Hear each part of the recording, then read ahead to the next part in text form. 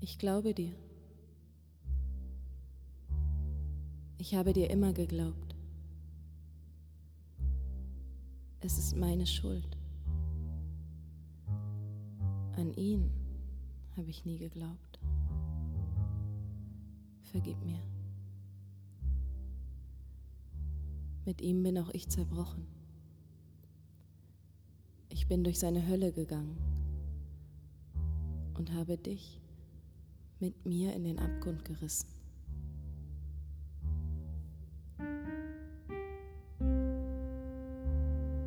Meine Worte verhallten im Nichts. Da war nichts mehr. Kein Mensch, kein Geräusch, nur Schuld und Schmerz und laut loderndes Bedauern. Sein Misstrauen stand wie eine verspiegelte Mauer zwischen uns.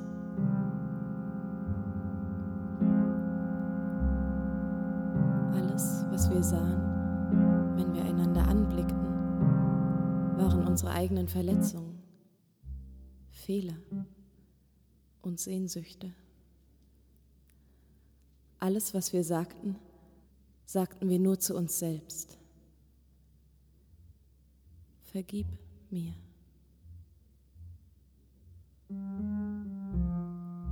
Erschaudernd betrachtete ich die Frau im Spiegel. Sie wirkte ausgemergelt und schwach. Viel zu lange hatte sie gehungert, um eine Liebe am Leben zu halten, die sie wie ein Parasit ausgezehrt hatte. Von ihrer fahlen Fassade bröckelte Putz. Sie war viel zu stark geschminkt.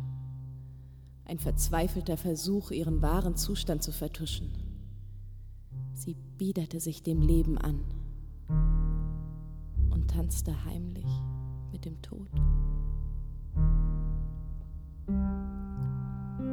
Aus ihren flehenden Augen quoll der Wunsch nach einem Neuanfang. Doch sie hatte sich selbst in Ketten gelegt und den Schlüssel weit von sich geworfen.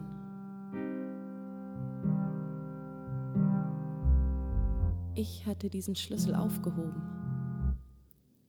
Unscheinbar funkelte er in meiner Hand. Sollte ich sie erlösen? Hatte sie eine zweite Chance verdient? Bevor ich mir diese Fragen noch recht beantworten konnte, ballte sich meine Faust um den Schlüssel der verlorenen Frau. Ein letztes Mal besah ich sie, holte aus und zerschmetterte den Spiegel.